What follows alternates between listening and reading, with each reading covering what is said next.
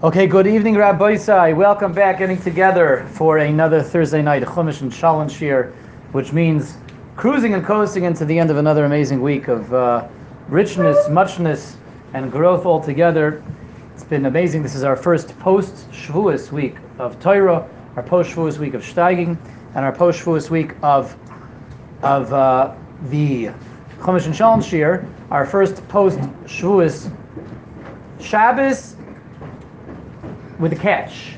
Rabbi says, is that correct? Is that correct that this Shabbos is our first post-Shavuos Shabbos? That depends what side of the Atlantic you live on, right? In Chutz La'aretz, the answer is yes. This is our first post-Shavuos Shabbos. In Eretz Yisrael, this is their second. And with all due apologies to our Olam out there, in our Israeli constituents out there in WhatsApp land, we are going to be doing Parshas Naso this week. And yes, the next few weeks is one of these funny times of the year, funny years, with a funny time. We're going to be 1 week off of Eretz Yisrael. Eretz Yisrael, this Shabbos is laying Aloisecha. Last week was Nasoi.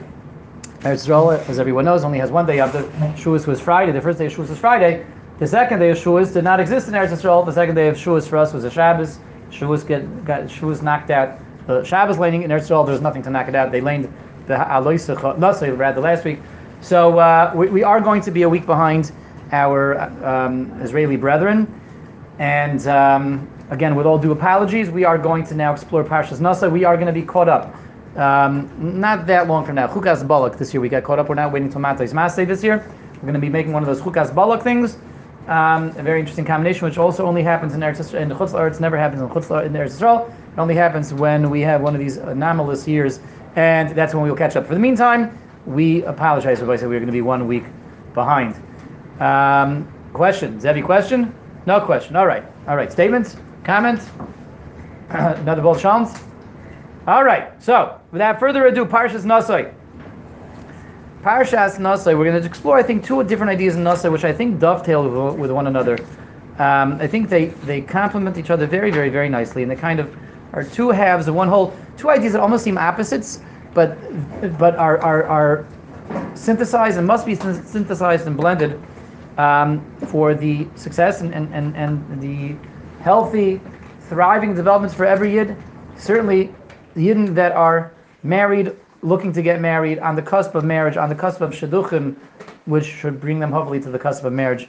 Something behooves each and every one of us to be considering and meaning the ideas. The marriage, of course, marriage, we are here in the room. We are divided amongst the people over here who are currently married, and the people who will yet to be married, soon to be married, and take your time, kid. That group also, right? But these are Yesodis that we're going to be exploring tonight, and let's begin with a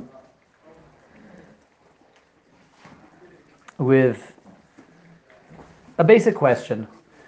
In the beginning of the first half of the parsha. So there's two halves of Naso. Naso is a mammoth parsha, a whopper of a parsha, and happens to be the bar mitzvah parsha of Yaakov Yosef, aka J.J. Reber.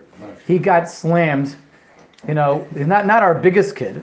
Definitely not the biggest of the Reber kids.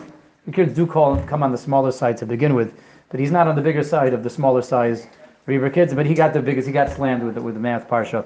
Mamash, a whopper of a parsha, and it breaks down really into a few different parts, a few different acts. Right, the first half of the parsha we have the final accounting of Shevet Levi.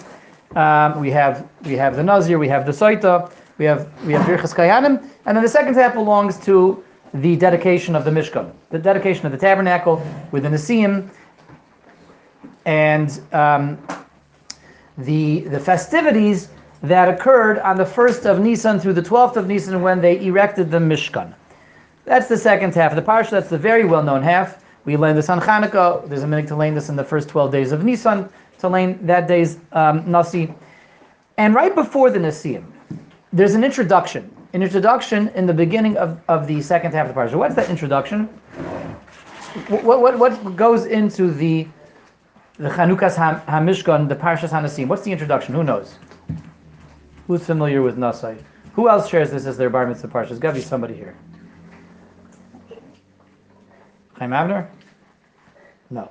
Okay, what's going on? What's the introduction, Rabbi said? There's an introduction to the Parsha of the Nesim. It's the beginning of Perek Zion.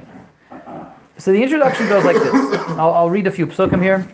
Vahi b'yayim kalois Moshe lakim, as Mishkan was the day that Moshe finished erecting the Mishkan. Vayimshach oisai, he anointed it. Vayikadesh oisai, he sanctified it. That's called Kelov. All the vessels, the Mizbech. Vayimshachim vayikadesh oisai.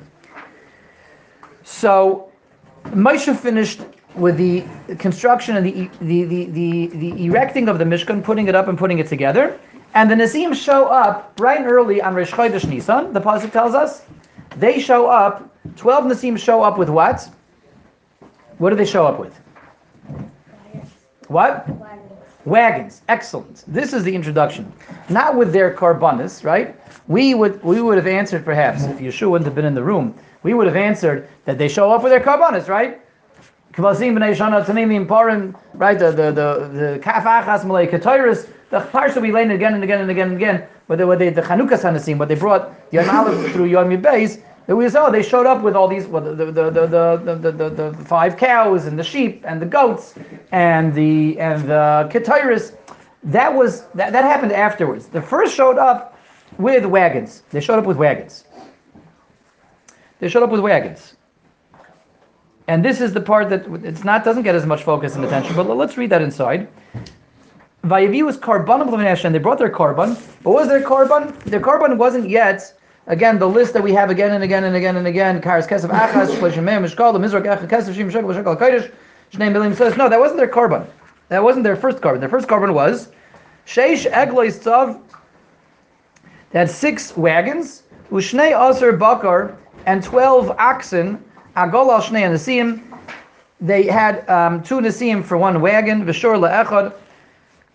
And each shevet, each nasi brought an axe. So there were 12 oxen and 6 wagons, and they brought this by akrivu oisam lefnei mishkan.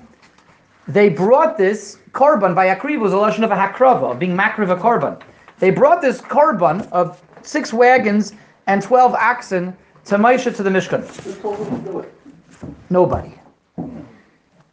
Okay, Reb Herschel, I think, is beginning to shmek ice over here where we're going with this. His nose is to the ground. He's picking up on the trail. Nobody told them to do this. Nobody told them to do this. To do what? To bring 12 oxen and 6 wagons. And the Torah is describing this as a what? A korban. We're calling this a korban. So they brought a korban. What was their korban? Their korban was 12 oxen and 6 wagons. And what kind of korban was this? What are we doing? We're going to slaughter the oxen and we're going to shech the wagons? They take the wagons and pull the wheels off and burn them on the Mizbeach. What was their intention with this quote-unquote korban? 12 oxen and 6 wagons. What do they want? What a strange korban, right? To transport the Mishkan. This korban is being called a korban, but it's not something that was supposed to be incinerated or slaughtered. They didn't bring the oxen to kill the oxen. They bring the wagons to incinerate or pulverize the wagons. They brought this as a means of transporting the Mishkan around the desert for the 40 years that they're going to be in the desert. This is a means of transportation. And the Mishkan was extremely heavy. They had 40 of these beams. Each of these beams, they're 10 amas tall, solid wood coated with gold, an amma by an amma and a half. It could be up to 2 feet by 3 feet of solid acacia wood, and 40 of these guys, 20 feet tall. These things are these are mammoth pieces, and that's without these silver sockets. Each of them has 2 silver sockets, which weighed, these things literally weighed a ton. So you have to have a way of getting it around the midbar. This is a mishkan, a portable mishkan. You have to put it up and take it down, put it up, take it down, and go around with it. So they showed up with a means of transportation, the wagons and the oxen, yes, and they're being called a korban. A korban doesn't have to mean something that you slaughter. It doesn't have to mean something you sacrifice. It means something you dedicate and donate. So the Mishkan is also called a korban. That's okay. That's all right. The fact that it's called a korban, it's not bothersome. That's not troubling. And its purpose, that's also not bothersome. That's not troubling. It was definitely purposeful. What's bothering and troublesome is a couple things. First of all, Reb Herschel is picking up on what he's alluding to, is that who asked them to bring this? Nobody asked them, right? Nobody asked them to bring it. But we'll come back. That we'll dwell on that in a moment. But Hashem tells Moshe. Now Moshe hesitates. Hashem tells Moshe, "Kach me'itam, take the wagons, Moshe, take the oxen. This will be this will be there as the transportation for the avodah of the Yom Moed. You'll give them to the Levim, so the Levim can transport the Mishkan all over the place in the Midbar." So Moshe doesn't make a move until Hashem says to take it from them. Rashi says he wasn't sure. Should he take it? Should he not take it? Hashem says, no, Moshe, take it. This is what we're going to use to transport the Mishkan in the Midbar. So let's ask a whole bunch of questions. Building off of this, the question that Reb Hershel threw out, let's ask a whole bunch of questions here, everybody. First of all, what was Moshe's suffix? Moshe, how else are we going to get the Mishkan around the Midbar? Everybody knows that this is a temporary Mishkan. It's there to accompany the Yidden in their encampments throughout the Midbar. Al pi Hashem Yisuv, al pi Hashem Yachanu. They're going to have to move around a lot while they're in the Midbar. And this Mishkan is impassable to transport just with people. This thing is crazy heavy. It's crazy bulky. It's crazy cumbersome. Of course they need wagons. So A, what's Moshe's hesitation? What's Moshe's hesitation over here? But B, let's ask a better question. That really leads to a better question. Why did they need to bring it all together? Meaning, why indeed did Hashem not instruct them to have wagons and oxen? Why didn't Hashem tell them, Rabbi Isai, together with making a Mishkan, you need to get wagons to transport this Mishkan, and you need to get oxen to transport the Mishkan. I mean, so much detail went into all the instructions. We have 5 Parshias in Shemais that go through the Mishkan, with all of its intricacies, all of its details, how to make the Aron, how to make the Shulchan, how to make the Mizbeach, how to make the Krushim, how to make the Urias. So much detail, so many instructions are given that go into the Mishkan. As Feldman Psukim, did we run out of Psukim? Did we run out of space? Why does the Rebbe Shem tack on at the end of all that? And Moshe, tell the Yidden they should also make 6 wagons, because you're going to need wagons to get this Mishkan around the Midbar. You need it to transport it, and get yourself 12 good, strong, healthy oxen. Why did the Rebbe Shem say that? The Rebbe Shem is fully aware that they need a method of transportation. As the Nazim are clearly fully aware, that's why the Nazim brought it. Why is the Rebbe Shem waiting for the Nazim to bring it on their own? Why is this not together with all the instructions of how to make the Mishkan? Because the Mishkan carries itself, the Aron Kodesh and everything. The Aron Kodesh carried itself, not the Mishkan, just the Aron Kodesh. The Aron Kodesh, the only thing was nice, right? Everything else needs to be carried. Why is the Rebbe Shem knows that the Nasim are going to come up with this plan, and he knows that we know that we can't carry this on our own. Why are we waiting for the Nasim to suggest this? Why are we waiting for the Nasim to come and bring this to Moshe? Why do we need Moshe to have this whole conference with HaKadosh Baruch Hu? Why didn't the Rebbe Shem himself just ask for the wagons and the oxen? Right? Reb Hershel, Maskim, this is Reb Hershel's own question, and this is the question of the hour. This is the question of the moment. This is the whopper of the week. What's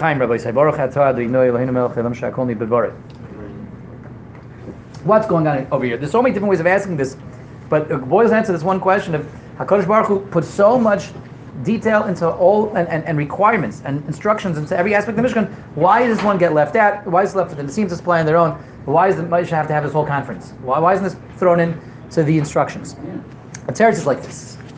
This reveals to us a major, phenomenal, profound, and very important yisoid, as we would say. Just a foundational, fundamental idea that is revealed to us over here.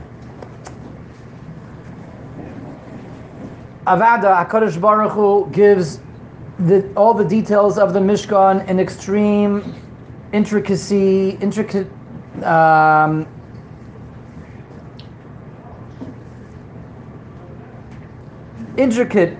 detail-oriented, just every single prat, every single little aspect. Nothing is left to the imagination, right? Nothing is left to conjecture. Nothing is left to speculation. The dimensions and the materials and how it should look, how it should be made. Okay, so maybe the menorah, HaKadosh Baruch Hu didn't say if the branches should be curved, if they should be diagonal. Maybe that was left to a machlokes between them. But otherwise, so much, everything is mamish right there. Kafter v'ferach. All the details of the Mishkan are there in exact detail, and uh, in their intricacies. The Mishkan itself, every aspect of the Mishkan, every detail, every minute intricacy, not just represents, not just reflects, but conducts another aspect of Hashem interacting with the world. Every set piece in the Mishkan is therefore to create another conduit for Hashem's Shefa. Hashem's bracha comes in through many different forms, and every kli in the Mishkan is there to conduct and to allow a different interface of Hashem to come into the world. You know, the Rishonim tell us the Aron Kodesh is Nevuah, the Menorah is Chachma, brings Hashem's Chachma into the world, the Shulchan brings Parnas into the world, the Mizbeach brings Kapara into the world, and the layout, the setup, the design is all there for different aspects of Hashem to be able to be manifest, to come into this world. That's why all the details are given, because this is HaKadosh Baruch Hu on his end saying, this is all about me, who I am, and what I'm going to be bringing into the world, what I'm ready to project into the world. The only thing that Hashem doesn't supply is the transportation.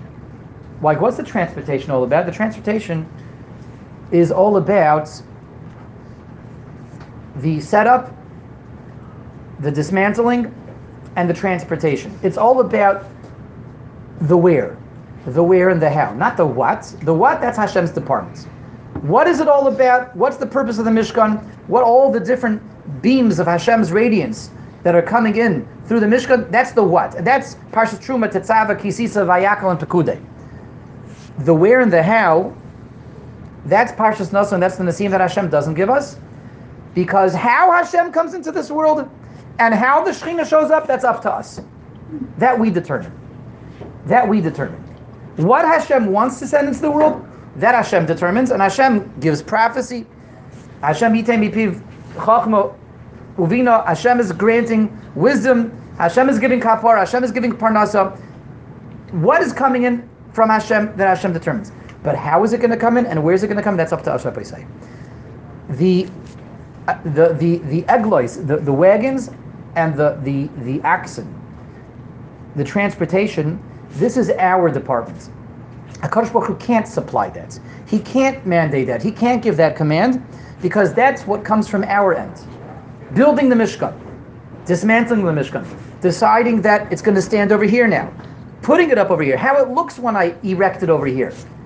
When it's time to dismantle it and move on, Rabbi said, that's us. That's us. Taking the Mishkan, taking the Mikdash Ma'at, taking all those pipelines and putting them into place in the world, that has to be our involvement. That can only be our involvement. If that comes from HaKadosh Baruch Hu's end, if that's HaKadosh Baruch Hu's department, then the world essentially ceases to exist. Then it's Hashem's Shefa, Hashem powering it and pounding it into the world, and then there's no world anymore. We don't have a world, there's no world, there's just a receiving station. That's not what HaKadosh Baruch Hu wants. HaKadosh Baruch Hu made a world for us to be on the to create the receiving end. Not just to be receivers, to be receptors, not to be,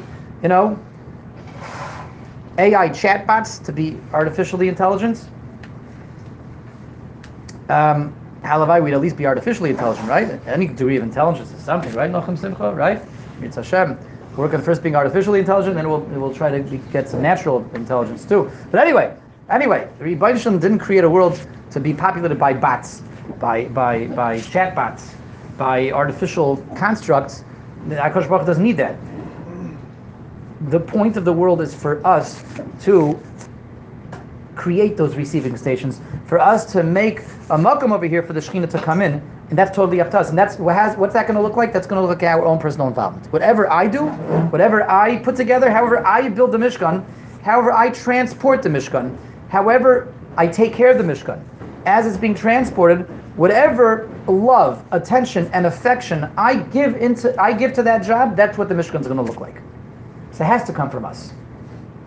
The moment that the Rebbeinu Shalom not only tells us how to make a Mishkan, but tells us how to transport the Mishkan, then everything's coming from HaKadosh Baruch Hu. The transportation, the erecting of the Mishkan, the dismantling of the Mishkan comes only from us, and has to be our impetus. It has to be our own involvement. So let's take a step back. Let's just appreciate that idea. A beautiful idea.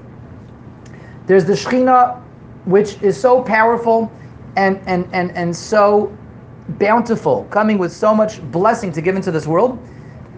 And all the blessings show up in different aspects of the Mishkan, whether we have a Mishkan or we don't have a Mishkan. We nowadays, our Shemona Esrei parallels the Karbanos of the Mishkan. We have 19 different brachas in Shemona Esrei, each one channeling Parnasa, a bracha for wisdom, a bracha for refuah. The same way the Mishkan, all the set pieces in the Mishkan were there to channel different things. The Rebbeinu Shalom has a certain array of all the brachas that he wants to put into this world. Our job and our responsibility is to do that job, to bring it into the world with dedication, with affection, and with responsibility. And that's why this needs to come from our end. We have to come with the wagons. We have to come with the action. We have to say, we need to get this around. We need to transport this. We need to take care of this. We need to move it from place to place. We need to take care now of building it, of erecting it, and dismantling it, and transporting it, because we have to be the ones to create this, the makom where the Mishkan is going to show up. The makom where the Shekhinah is going to show up. It was like this back then, and as it was back then, so it is nowadays as well, so it will always be. We're here, we don't have a Mishkan currently, we don't have a Beis HaMikdash currently.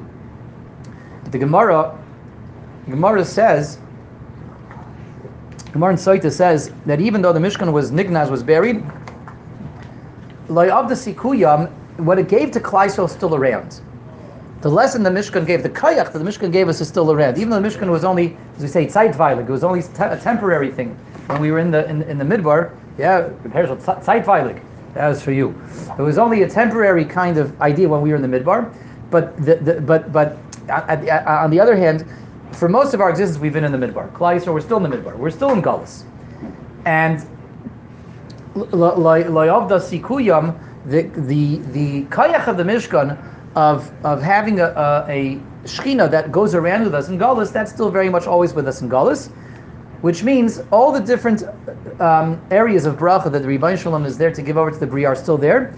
The pipelines are still active, but we have to create the area where those pipelines are going to show up. The wagons, the oxen, they have to be supplied by us.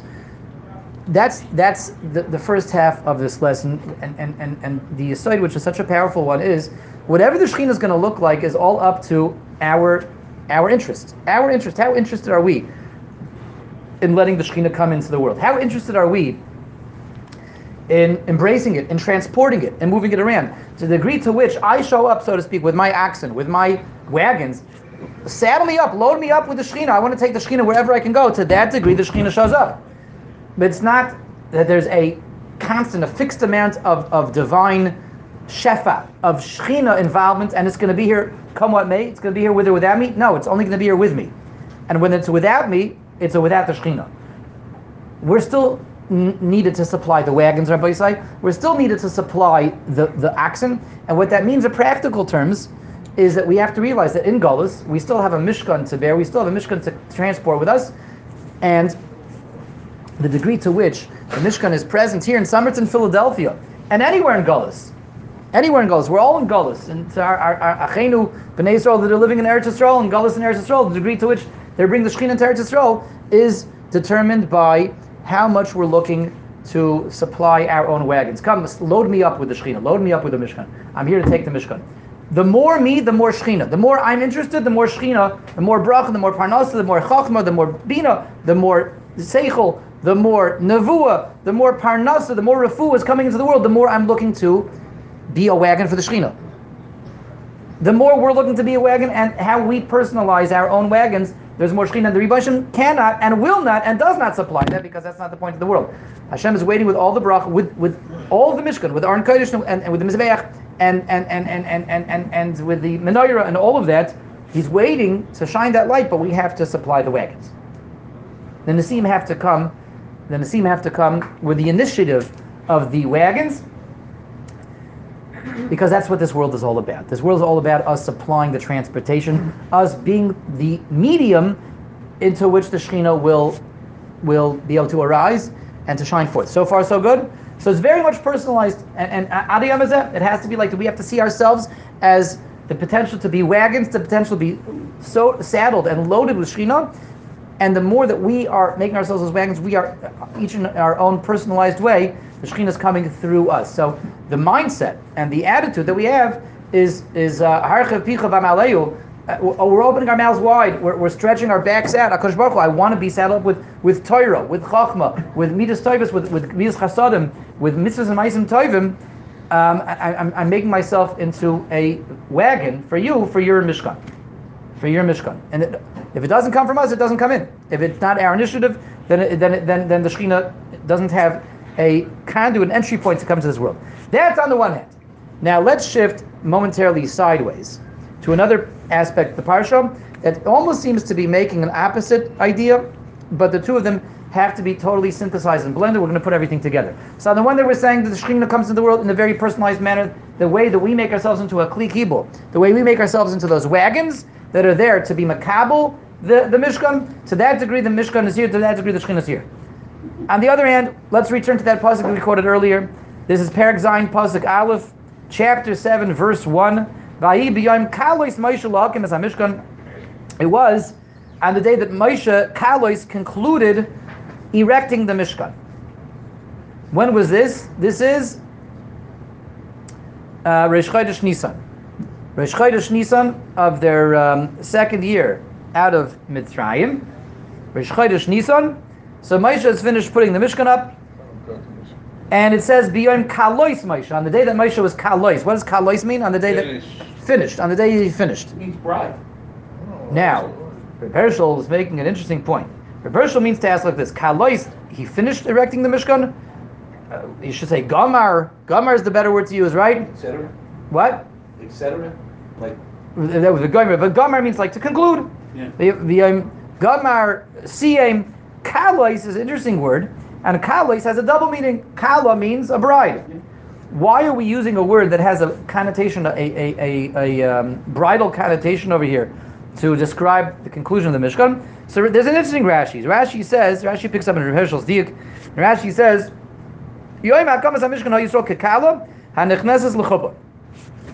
the day that the Mishkan was erected, Klal Yisrael was like a bride entering the chuppah. It was like a canopy. We were like a kala coming into the chuppah. Okay, where's Dov Bear? Dov Bear is not here right now, but Dov Bear is not our kala, but he's our chassan, right? He's our chassan. At gefunden a kala. You didn't know that? Chaim, you're behind the times. Dov Bear gets a mazel tov. Give him a big bear hug. He found Mrs. Bear. He found Mama Bear. He found Mama Bear. Dov Bear. Yeah, he found Mama Bear. Miz Hashem, there should be zeichus to lots and lots of baby bears, right? Was Rashi's text of the Torah different? What? Was Rashi's text of the Torah different than some other text of the Torah? How he keeps understanding? Yeah, it seems that Rashi seems to quote it without the vav. Kalois, you can read it kalas. We have it written with the vav. It seems that Rashi had it written without the vav, which can you read that as kalas? Who's Dov Bear? Dober Temple. You'll see him. I know Eli Bear. Yes, Dober. They're cousins. They're cousins. They're from the. Yeah. Yeah. Mazel tov. From the Bear Clan. So, anyway, Rashi says that on the day that they built the Mishkan, Klal Yisrael was like a kala coming into the chuppah. Now, that's very nice, beautiful idea, beautiful imagery, but we already were a kala. Were we already kala? We already kala by Har Sinai. Yeah. Har Sinai was also a marriage. So how many times do we get married to the Rebbeinu Shalom? How many times do we get married? This is every Shabbos? Okay, that's very confusing then, right? It's like we renewed our vows. Is that a Geisha thing? Don't only Goyim renew their vows, right? That's not a Jewish thing. Renew. Second honeymoon, that's a Geisha thing, no? I mean, not that, we'll take any excuse to go out to eat in Lakewood, right?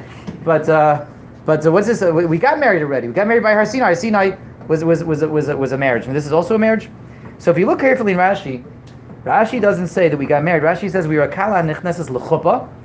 The Hakamas HaMishkan, when the Mishkan was built, it was a chuppah. What was Har Sinai? Har Sinai was the Kedushin. Who said Kedushin? Good for you, Zevi. We know the Jewish marriage happens in two stages. There's Erusin and Nisuin. There's Kedushin and the Chuppah, right? The ring, Hayim Mekudeshesli. And then there's the Chuppah. There's the betrothal and the marriage. Har Sinai was the Erusin. We were like a Mu'ureses. We were engaged. And the Mishkan, Rashi is very, very meduyik. We were Kekala Nechneses L'Chuppah. We were coming into the Chuppah. So let's take a step back. Har Sinai was the engagement. The mikdash was the chuppah. And we also know that there's something else that happens. Not only a different aspect of marriage happens by Har Sinai and by the Mishkan, there's something else that happened twice. There's the marriage happened in 2 stages, something else happened in 2 stages. What else happened twice? What else happened twice? Klal Yisrael was counted twice. We were counted on our way out of Mitzrayim in advance of Har Sinai, and we were counted again by the erection of the Mishkan, when the Mishkan was built, when the Mishkan was put up. That's the Bamidbar, the counting of Bamidbar really comes right after Naso, right after the building of the Mishkan, the Mishkan being erected in Parshas Naso, we got counted. So let's draw us a few parallels over here. There's a few things that seems to rhyme with each other. We had the first stage of marriage, 3 B'nai Shalom in when we left Mitzrayim. You see Mitzrayim / Har Sinai. That was the Erusin. We had the second stage of marriage, that's the chuppah, when we built the Mishkan. We were counted when we left Mitzrayim, when we're standing by Har Sinai. We were counted again when it's time for the chuppah, which makes sense, because Klal Yisrael being counted as a Kosh Baruch Hu, lovingly doting on every single member of Klal Yisrael, right? So there's a avat, a chibutz, an affection, a fondness. So when Kosh Baruch Hu is getting ready to bring us into betrothal, to the Erusin, so Hashem counts us up. Who is he about to propose to? You have to know how many plates to order. And how many plates to order. Yes, 100%. Here's someone who's made chasanas. Good. That's right. Mitzvah Hashem by us too. Yeah. So by all of us. Anyway, you got to count. You count up. You take stock of the bride when you're going to get engaged. You take stock of the bride when you come into the chuppah. But there's a critical difference in how we were counted by the kedusha and how we're counted by the chuppah. We were counted by Yitzias Mitzrayim in advance of Matan Torah. We also counted in Parshas Bamidbar. Again, that goes together with Naso. That goes together with the Mishkan. Rashi says that when the Rebbeinu Shem came, Rashi says in the beginning of Bamidbar that the counting of Bamidbar goes together with the Mishkan. HaKadosh Baruch Hu is now master the Shechina by the Mishkan. HaKadosh Baruch Hu has to count us up, which goes together with this idea of the Kala coming into the Chuppah. We're coming to the Chuppah, into Hashem's house, so to speak. Hashem's going to rest the Shechina, so Hashem has to count us. What's the critical difference between the count in Shemois, when we're getting ready for Matan Torah, and the count in Bamidbar? What's the difference between the 2 counts? The shekel there. There was always done with Machzor Shekel. What's the difference in how we were counted? A very critical. How many psukim are dedicated to the counting of Klal Yisrael in Shemais and Kisisa? It's like one pasuk that says that there were 603,550 Jews that left Egypt. There's no breakdown. There's no counting of the families and counting of the tribes. The whole count of Bamidbar is about what? Tribes. Exactly. The whole avekshel, the whole yisoid of the minyan is l'mishbechaisam leveis havoisam, l'mishbechaisam leveis havoisam, l'mishbechaisam leveis havoisam. Count up to get the family count, to get the tribe count, the family count, the tribe count, the family count, the tribe count. Don't just count all the yidden. I want to know how many are in done, and I want to know how many are in each family in done. I want to know how many are in each sub-family in done, and I want to know all the sub-counts. When we left Mitzrayim, there was no count l'mishbechaisam leveis havoisam. Haloi davru. Rebbeinu Shem counted us when he's about to propose to us. He counted us when he's about to get married to us. But one was a very complicated count of all the tribes and all the shvatim and all the families, and one was just tell me the grand total. What's the pshat? How come only by Midbar we have this huge count, this whole process, and in Shemais we don't? The Teretz is Rabbi Yisai.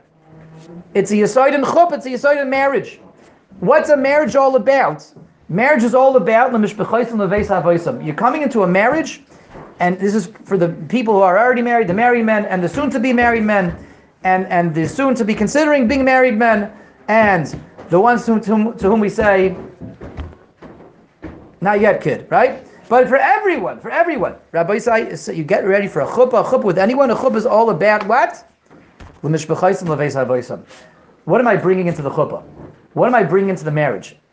A successful marriage has to do with who you are and where you're coming from. What's your mesorah? What are your minhagim? Where you stam from? What's your mishpacha? What's your beis havoisam? Marriage is not about, a Jewish marriage is not about, each year Pesach we're gonna have a different way of doing the Seder. Each year Sukkot we're gonna have a different way of doing the Ushpizin. No! There's different minhagim in Klal Yisrael, there's different ways of doing things, everything in Klal Yisrael, and Minig Yisrael Torah, there's so many different beautiful ways of doing things.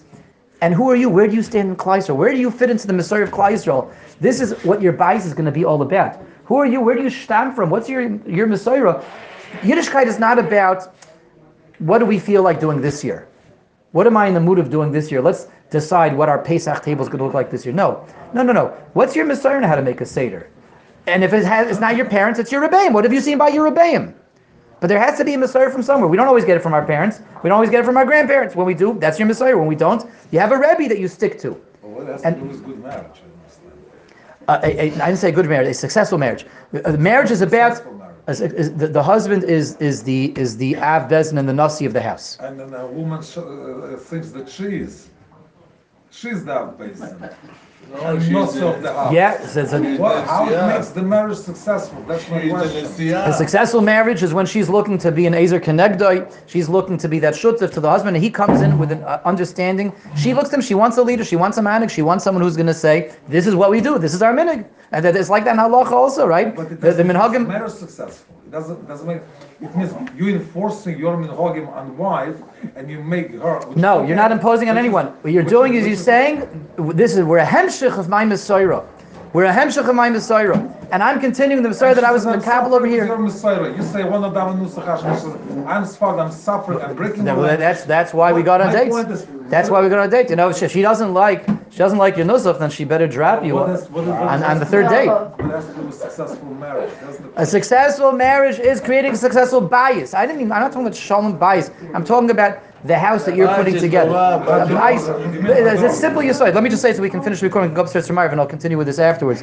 But Rabbi Yisai, if someone wants to come into a chuppah, you want to successfully run a bias, you have to know where you're a product of. You have to have a Messiah. It's not from your parents. If it's not from your grandparents, your bias is a product of your Messiah. There's no such thing in Yiddishkeit of like, I'll just like, whatever feels right, whatever clicks with me, right? Whatever I feel, whatever I'm feeling this year. No, that's a disaster. That's a travesty of Yiddishkeit. Your bias is about the mishpachaisim, the beis havaisim. And again, if it didn't come from the Tata, the Zayd, it comes from your Rebbeim. But if it comes from your Tata, it comes from the Tata.